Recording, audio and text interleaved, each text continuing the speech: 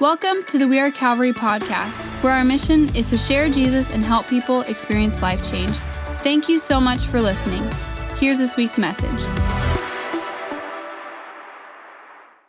Hey, we're in a series on Advent, as Pastor Daniel was talking about. Advent's this looking forward. It's looking forward to the things that God is going to do, but it's also looking back to Jesus Christ and his coming into this world. And we talk about these themes: love, joy, peace, and hope. And this week, Pastor Ray was supposed to be here to speak on joy, but then he, on Friday, called, and he's sick. He's sick this weekend. And so he called Pastor David Barnes on Friday afternoon and said, hey, will you come and speak this weekend to all the services at Calvary? And how many know Pastor Ray really trusts you if he calls the day before to come speak all weekend? And we're just so thankful for Pastor David. He is a pastor at Icon Church. He used to be on staff here years ago, but he's been a friend to me, mentor. Just we've been in each other's lives for a long time. And so we're very grateful to have Pastor David in the house. There's even a warm welcome as he comes to preach this morning.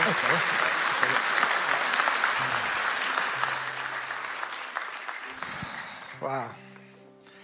Yeah, 9:30. Daniel gave me maybe a heads up on Wednesday, but Thursday went by and I'd kind of tuned out. But I woke up Friday morning about 3 a.m. and I was like, I need to start thinking about joy for some reason. So sure enough, about 9, he calls and says, hey, I go, yes, I will come.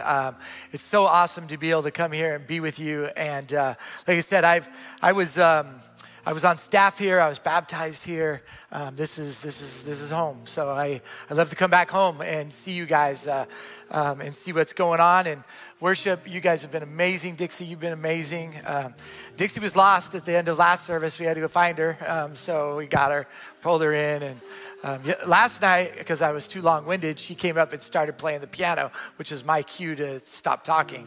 But it is a pleasure to be here. It's a beautiful place. Remember to thank all the people that put on this, all these trees and everything that's out there. They put a lot of time to make sure that this is a beautiful place for you to get to celebrate. And so this is an honor to spend time. Pastor Ray is doing okay. He's got some sniffles, some sneezes, some leaky stuff, all the stuff that nobody wants. And so he'll be better by the end of the week. But I am excited to be here with you today. There's no service after this, so we're going to be here for a long time. It's going to be so good. You're going to love it, I promise. Nod your heads and say yes. Tradition at Calvary is we stand up where we read the word. So go ahead and stand up. We're going to get in the book of John. Start with John 16. Verse 16, Bible in the sky, you can follow along. In a little while, you will see me no more. And then after a little while, you will see me. Some of the disciples said to one another, what does he mean by saying in a little while, you will see me no more? And then after a little while, you will see me. And because I am going to the Father. They kept asking, what does he mean by a little while? We don't understand what he is saying. Jesus saw that they wanted to ask him about this. So he said to them, are you asking one another what I meant when I said, in a little while you will see me no more, and then after a little while you will see me? I tell you the truth, you will weep and mourn while the world rejoices. You will grieve, but your grief will turn to joy. A woman giving birth to a child has pain because of her time has come. But when her baby is born and she forgets the anguish because of the joy that a child is born into the world. So with you, now is your time of grief. But I will see you again, and you will rejoice, and no one will take away your joy. In that day, you will no longer ask me anything. I tell you the truth, my Father will give you whatever you ask in my name. Until now, you have not asked for anything in my name. Ask, and you will receive, and your joy will be complete. Father God, we look into your word to find truth. God, we look into your word to see your character. To understand your nature. We look into your word to hear something that you would reveal to us, to see something new, to hear something new that would transform our hearts, that would renew our minds. That is why we are here. We're here to glorify you and only you. So may these words that we share today, may they glorify, may they be pleasing to your ears. May every person in here walk away with a sense of joy during a during a joyful season. Thank you, Father. In Jesus' name, amen. Well, I'm going to get super focused on talking slow because last night we got in the car and the first thing I was like, hey, how was my message? She's like, you talk too fast. So I was like, yeah, I do. So there were some people that came up to me at the last service and said, we saw your service on last night and you didn't talk as fast as last night. So I'm improving. So today I'm going to really slow it down. By the way, last night's was a dress rehearsal, 24 hours to prepare. So it's a good thing you didn't come last night. You should have came at 9. I think that one's going to be the best one. And so I'm sorry, but we'll see what happens. Today, we look into this story, and John is telling us about a time where the disciples are very troubled. They have a lot of questions. They have a lot of unknown, a lot of uncertainty. They're in this upper room, and it's called the Upper Room Discourse. It's from chapters 13 to 17 in this. And basically, a discourse is a teaching. It's a speech. So Jesus is spending the last night before he goes off to the cross, before he's betrayed. He's spending a dinner with his disciples. And he's telling them a lot of things, and he's talking to them about peace and hope and love. But during this whole time, he's sharing a lot about the fact that he's going to be going away. And the disciples are very troubled. They're very troubled. They're like, what do you mean you're going away? Remember, these disciples had been with him for 3 years up to this point, and they had given up everything to follow Jesus. And they had probably spent a lot of time peacefully, probably had a lot of hope, probably had a lot of joy. We're learning about love. And here, this person that walked into their lives and changed their lives forever is now saying, in a little while, I'm going to go away. So it says that their hearts were troubled. Their hearts were troubled. We live in a world today, right now, as is, where there's a lot of troubled hearts. There's a lot of inner turmoil. I do a lot of counseling, a lot of sitting with people, as well as Pastor Daniel and Taylor and anybody who's a shepherd. You sit with people and you get to feel their pain and their sin and their suffering and their grief and their anguish and their anxiety. And we live in a world that is oftentimes hopeless. Pastor Ray called it non-peace last week. I would call it inner turmoil. Unrest, troubled hearts. We see sin running rampant. We see suffering. Our world is a place where there seems like there might be no hope. There seems like there might be no peace. And oftentimes we definitely don't see joy. You know, we might experience moments of happiness, but that happiness is often based on our circumstances. If everything's going well in my life, happy. If it's not, then not happy. So what I thought we would do today is where in the biblical story, where did it go wrong? Where was hope lost? Where was peace broken? Where was joy? Where did joy turn into sorrow? But before we do that, I want to give us a working definition of what joy is. The Greek word is chara, which literally means gladness or calm delight, but it actually has a deeper meaning, a deeper implication for us today. It actually means this idea of grace recognized. This idea that we can rejoice in the grace of God. And so with that working definition, let's see what we can figure out. And by the way, grace, if you don't know, if you're new, grace means unmerited favor. Favor that you don't deserve. Okay, so we're going to process through, and to go back to where all hope, peace, and joy was lost, let's go back to the book of Genesis.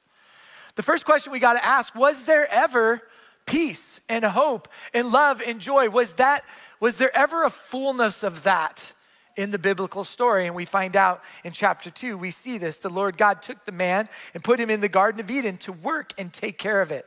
And the Lord God commanded man, you are free to eat from any tree in the garden, but you must not eat from the tree of knowledge of good and evil. For when you eat of it, you will surely die. The Lord God said, it is not good for man to be alone. I will make helper suitable for him.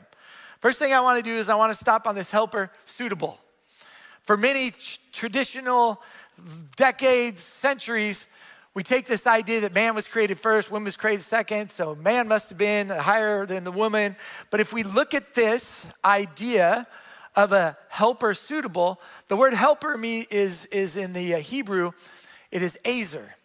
And azer is the idea of a deliverer, a rescuer. And then if we look at what the suitable is, that's kenegdo. Kenegdo actually means opposite of, but complementary to. So we see in this moment that God sees that Adam's alone, but he's going to bring a woman into his life that is opposite of him, that complements him, but also is going to be a rescuer, a deliverer, someone that's going to love and show grace. And oftentimes that word azer in the Old Testament is actually used in reference to God, to God's unmerited favor, God's grace, God's deliverance, God's rescuing to the Israelites. So this is a big time word. And so we see that God is going to create a woman for man, that they will be in complete harmony, and we will see that. Now the Lord God had formed out of the ground all the beasts of the field and all the birds of the air. He brought them to the man to see what he would name them. And whatever the man called each living creature, that was its name. So the man names to all the man gave names to all the livestock and the birds of the air and all the beasts of the field. So there must have been a lot of trust, a lot of respect between God. He just says, hey, here's some animals, name them whatever you want. So Adam does that. But for Adam, he found no suitable helper. So the Lord God caused the man to fall into a deep sleep. And while he was sleeping, he took one of the man's ribs and closed up the place with flesh. Then the Lord God made a woman from the rib he had taken out of the man, and he brought her to the man. The man said, this is now my bone of my bones and flesh of my flesh. She shall be called woman, for she was taken out of man. For this reason, a man will leave his father and mother and be united to his wife, and they will become one flesh. The man and his wife were both naked, and they felt no shame.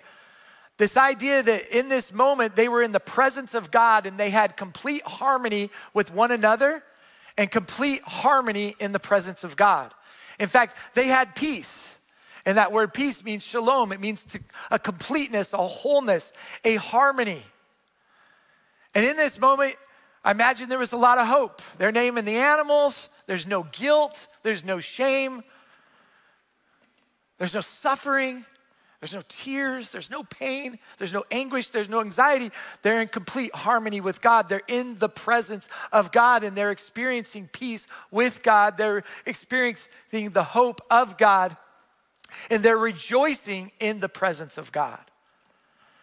But we know that the good part of the story only lasts for 2 chapters. And so we see that the woman gets convinced of a lie by the serpent. She then convinces Adam, hey, we should eat of this. There's curses that are brought in. One of the curses for women is childbearing pains. There's also another curse where it says that a man and a woman will fight with each other from now till the end of time. I will never not be busy because of this curse. But that's part of the curse.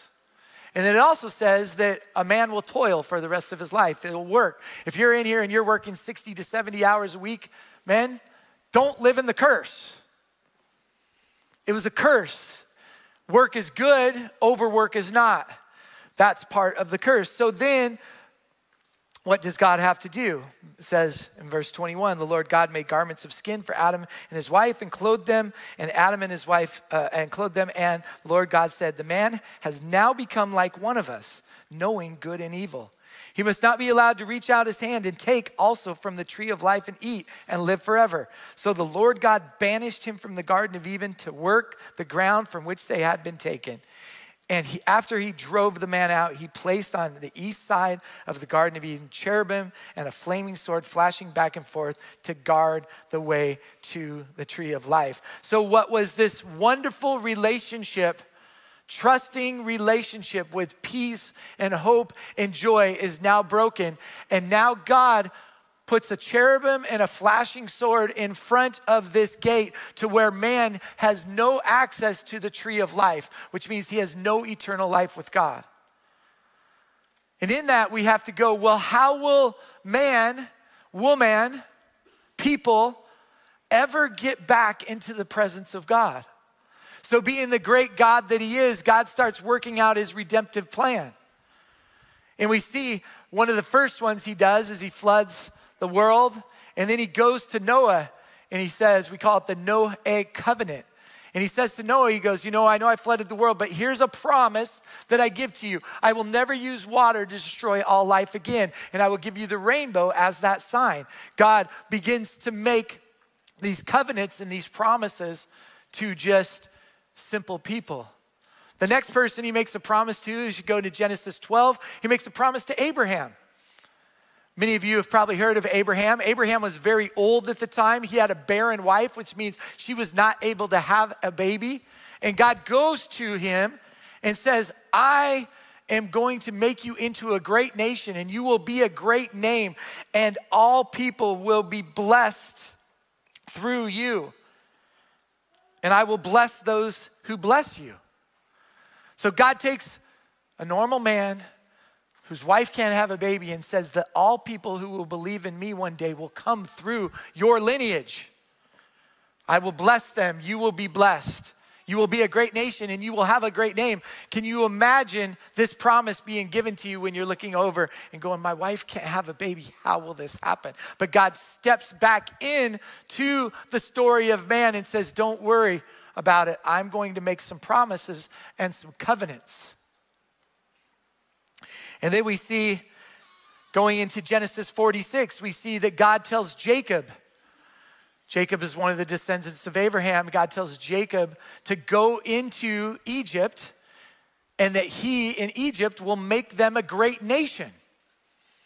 So they're going to go into rivalry territory and God is going to bless them there. And we know this story. They end up having a lot of kids, and Pharaoh looks out one day and says, man, those people are way too numerous. We got to do something. And God chooses Moses, and he says, hey, go tell Pharaoh that I'm coming to get my people, because he looks down and he sees the suffering of his people. So even when it looks like there's no hope, there's no peace, there's no joy, they'll never rejoice in the presence, God is looking down and saying, I see my people suffering. And I made a promise to them. Whatever grief, whatever anger, whatever they're going through, I made a promise and I don't want them to suffer anymore. So he tells Moses to go to Pharaoh and say, I'm taking God's people. And Pharaoh, and he goes, God, who do I tell sent me? And God says one of the greatest statements in the Old Testament, I am who I am.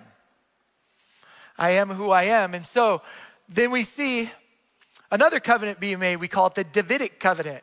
The Davidic covenant was a covenant made to King David, and it tells us that there will be a descendant of David that will reign on the throne of the kingdom of God. So once again, God enters into the story of man, of woman, and says that I will make this promise and I will keep my promise.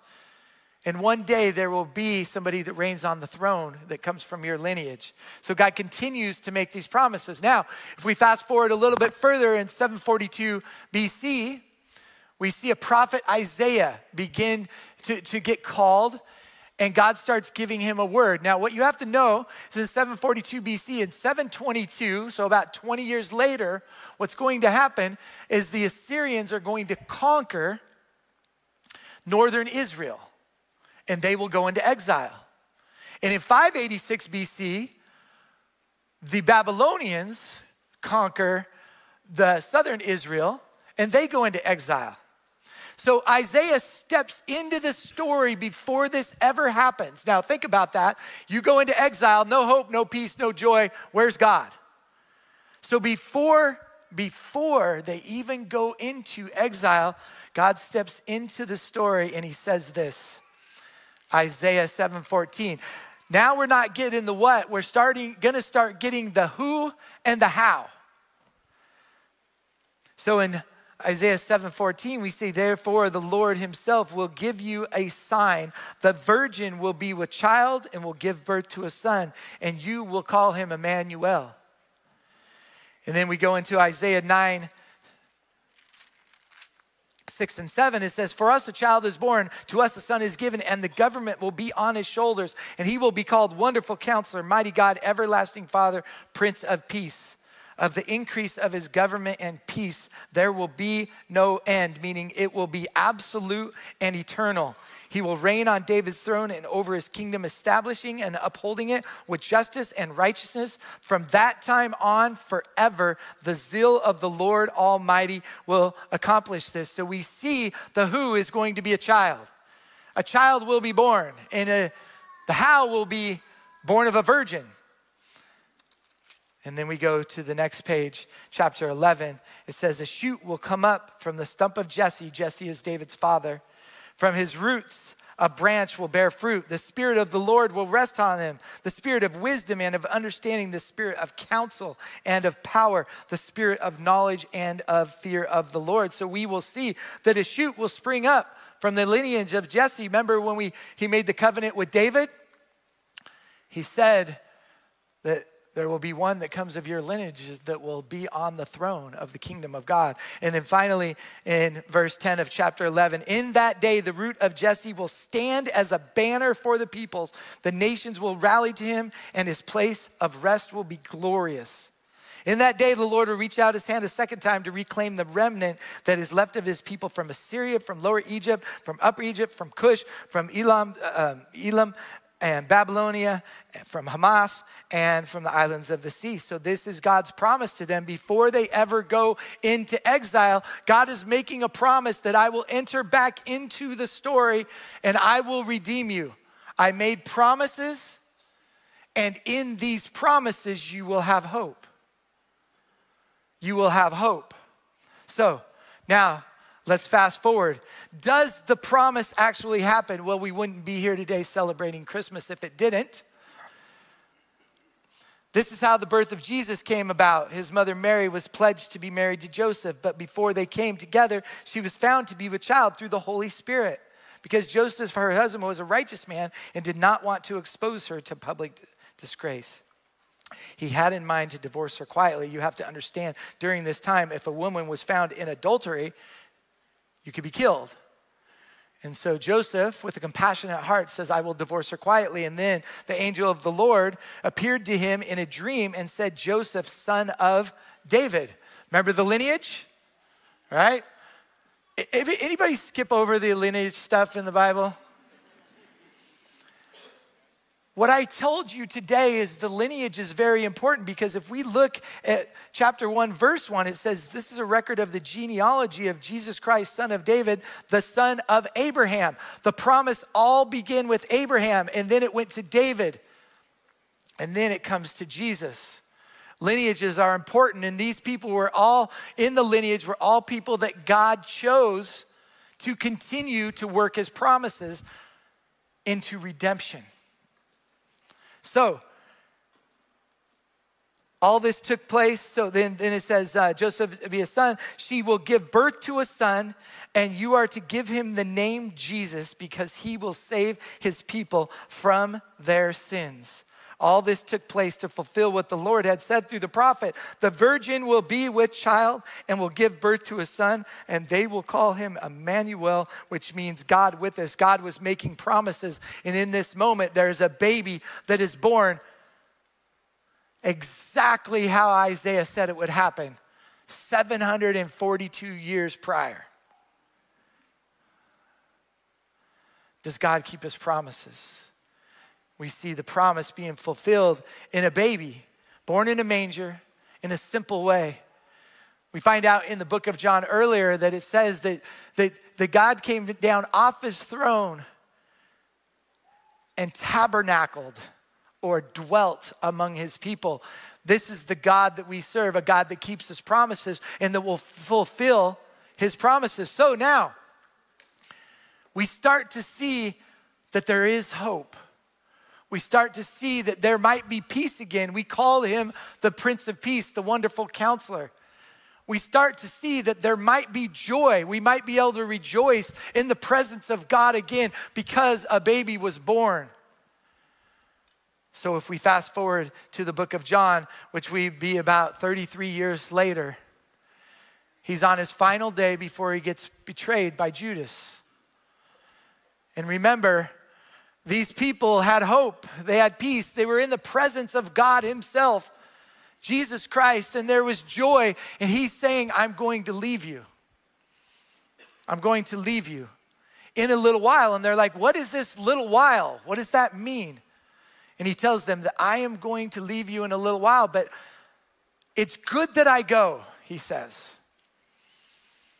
In the book of John, it says, it's good that I go because there will be something that will come upon you, that will counsel you, that will help you, that will reveal all truth to you, that will remind you, remember, and you won't have to remember all the things I'm teaching you now because this Holy Spirit will come upon you and he will help you to remember and remind you, I must go, but there is something that will come upon you that will help you live in truth, that will help you understand the promises, that will help you have peace, that will continue your hope, and that will bring about joy. And so John and Jesus, in his beautiful way, he says, you're actually going to grieve. When I leave, you're going to be troubled. You're going to grieve. There's going to be plenty of sorrow. But don't worry because I'm coming back so you will find joy. And he uses this beautiful picture. Remember the curse of childbearing? Now Jesus is going to tell us about that curse and he's going to say, you know, when you're about ready to have a baby and how much pain and how much anger is going on? I saw one over here earlier. There, yeah. And are you the mom? No. Okay. Is the mom here? No? Okay, sorry. It's not going to work then. We had one over here earlier. Anybody got a baby? And a mom? Right here. No? Okay. There we go. Okay. New baby. Okay, do you remember the pain and the anguish? Yeah? Is this your husband? Did you want to stab him with a dagger? Yeah, you remember that? Yeah. So he takes this moment of pain and of anger, and then he says the very thing that gives you the most pain and most anger is going to be the very thing that brings you the most joy. Mom, do you remember after all that pain went away, laying on your chest and just experiencing joy? Yeah, you remember that? Do you remember going, thank goodness? Like, I make it through one more day. So he uses this beautiful illustration to say, hey, you all understand childbearing. It brings about this pain and this anguish, but the very thing that brings you pain and anguish is going to be the thing that brings about your joy. It's going to be about your joy. Remember, our working definition had to do with the calm delight, this gladness, this idea of God's grace upon you. Have you ever thought about you having a child that's God's grace in your life? And you recognize that, and it brings you joy. See, if we use our working definition, the idea of joy is recognizing in a calm delight that God's grace on our life. And remember, we don't deserve anything. We are sinners. Daniel did a great job of making us all feel terrible earlier, that you are a sinner. And when you come in here, you have no access to the tree of life. You have no hope of salvation. You have no peace with God. You have no joy. And Jesus is saying in this moment, no, that's not true because I'm going to go away and there's going to be one that comes upon you that will bring you joy. Now, the biblical authors, they tell us that not only can we find joy in great things that happen to us, we can find joy in suffering. James 1:2. Consider it pure joy, my brothers, whenever you face trials of many kinds, because you know that the testing of your faith develops perseverance. Perseverance must finish its work so that you may be mature and complete, not lacking anything. In this moment, James is telling us that we can have a calm delight, a gladness when we go through trials and tribulations. Anybody good at that? When you're going through the worst of times, do you have an idea of, God, why me? What did I do to deserve this? God must be punishing me. And in this moment, James is saying that's not it at all. In fact, you can find joy in the fact that you're going through these challenging times. But see, for us today, we have to figure out, what if we change perspective?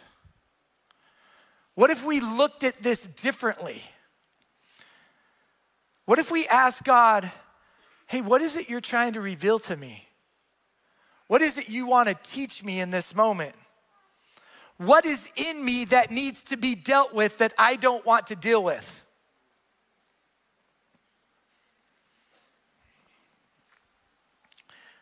What do I need to heal from?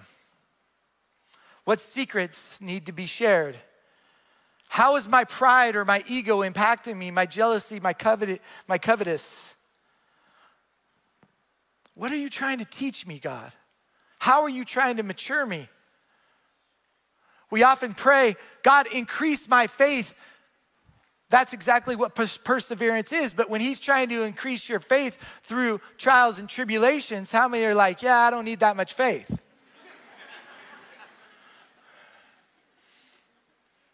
This seems like enough for now. But see, James is telling us in this moment that we can consider it pure joy. We can have a calm delight. Here's what that means. If we take our working definition of grace recognized, what if it was God's grace and he recognizes in you that something needs to change so you can experience the fullness of the joy from the Holy Spirit? And he walked into your world and wanted to give you hope and peace so you could bring about joy. And what if, on the other hand, when God came in with his grace, you recognized that grace and said, thank you, God, for not leaving me in this muck that I'm in. Thank you, God, for revealing to me the ugly that exists in me that's breaking relationships. Thank you for revealing to me that I need to heal from that trauma that I experienced as a 6-year-old kid. Thank you for revealing to me you recognize God's grace in a calm, delightful way. You can see in the moment that God's trying to do something in you. And why? So he can bring about hope. So he can bring about peace. So that the fullness of the joy may be complete in you. See, that's what John tells us today. He says, in that day you will no longer ask me anything. I tell you the truth, my Father will give you whatever I ask in my name. Until now you have not asked anything in my name. Ask and you shall receive, and your joy will be complete. God, would you get in me? Come into my life, give me grace, give me unmerited favor, heal me, reveal to me, mature me. Would you persevere me, God? This is what we need to start asking today. We need to start asking the hard questions to God, not just the simple ones. We need to go to God and we need to address the real hard stuff. Because I can tell you, if you don't address the hard stuff, you'll never experience the fullness of the joy that Jesus says is available to you today. You'll never experience that fullness. See, Jesus tells us, I want you to have joy. I want you to rejoice. You want to know when we have the most joy? It's when we're stepping into somebody else's life and loving them and bringing them hope. You ever walked into a conversation with a friend and they come in and they're destitute and you gave them a nice message and they left with hope, and where was your joy? You ever walked into an angry situation with an angry husband or angry wife or significant other or friend or whatever work atmosphere, and you were the peace in the room and peace came back? Peace, it brought peace about in that other person. See,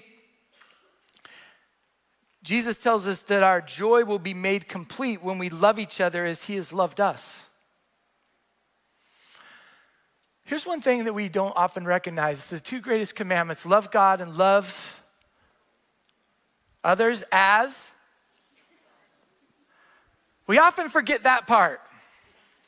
If you look in the mirror and you look and you don't see what you like in the mirror, and you don't love yourself, you don't feel secure in yourself, you don't feel confident or reassured in your place and your identity with Christ, I don't want you going around loving anybody else.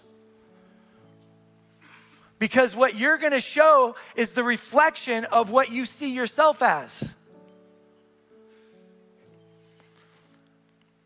See, today, when we talk about going through trials and tribulations and all the things that are going on in this world, we need to step into these. But here's the thing that I'll tell you today.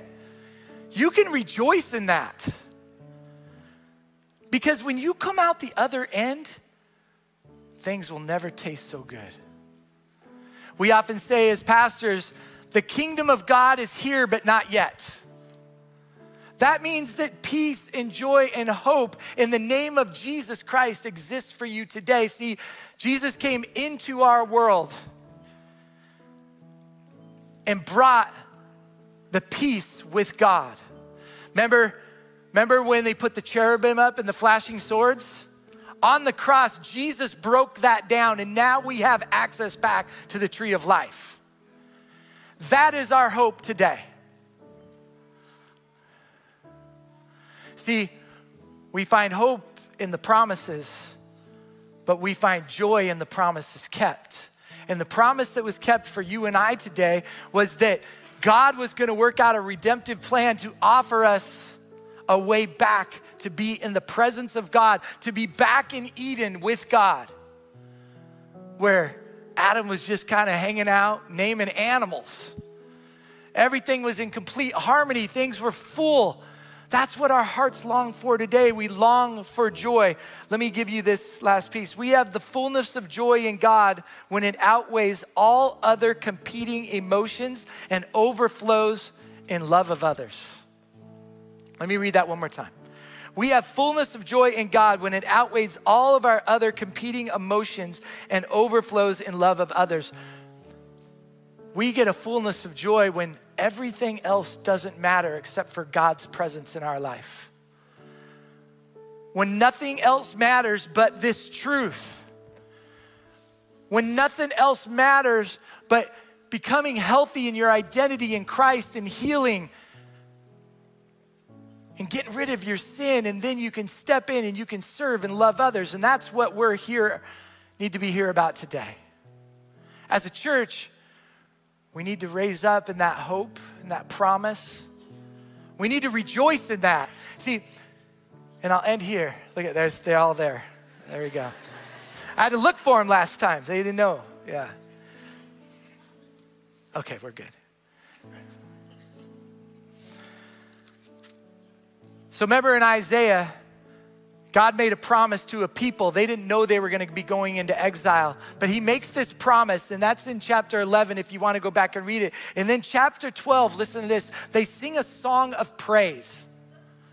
After the promise of the who, the what, and the how, they sing a song of praise. In that day, you will say, I praise you, O Lord. Although you were angry with me, your anger has turned away. And you have comforted me. Surely God is my salvation. In the Hebrew, that word is Yeshua. Surely God is my salvation. Yeshua, Jesus. I will trust and not be afraid. The Lord is my strength and my song. He has become my salvation. With joy, you will draw water from the wells of salvation. We will go to him with joy, with calm delight, with gladness. And we will recognize his grace, and we will draw near to him and drink the water of life. In that day, you will say, give thanks to the Lord, call on his name, make known among the nations what he has done, and proclaim that his name is exalted. Sing to the Lord, for he has done glorious things. Let it be known to all the world. Shout aloud and sing for joy, people of Zion, for great is the Holy One of Israel among you. This is our marching orders today. Sing aloud, rejoice in the idea that you have a Savior that entered into your story so you might be redeemed and be back in the presence of God. That's what we celebrate this season for. And that brings us joy. So here is what I ask you to do. This next song perfectly fits with what we just read. And I want you to shout aloud and experience peace and hope and rejoice in the fact that you have a Savior that came into the world, came into your life, and God kept his promise. See, that's what we hope for today. Joy comes from the hope of salvation. Amen? Amen. Go ahead and stand with me and we'll sing along. Thank you so much for listening. If you'd like to partner with us in sharing Jesus and helping people experience life change, you can support our mission by clicking the link in the description. If this message has impacted you, please subscribe and share. To learn more, visit wearecalvary.com. We'll see you back next week.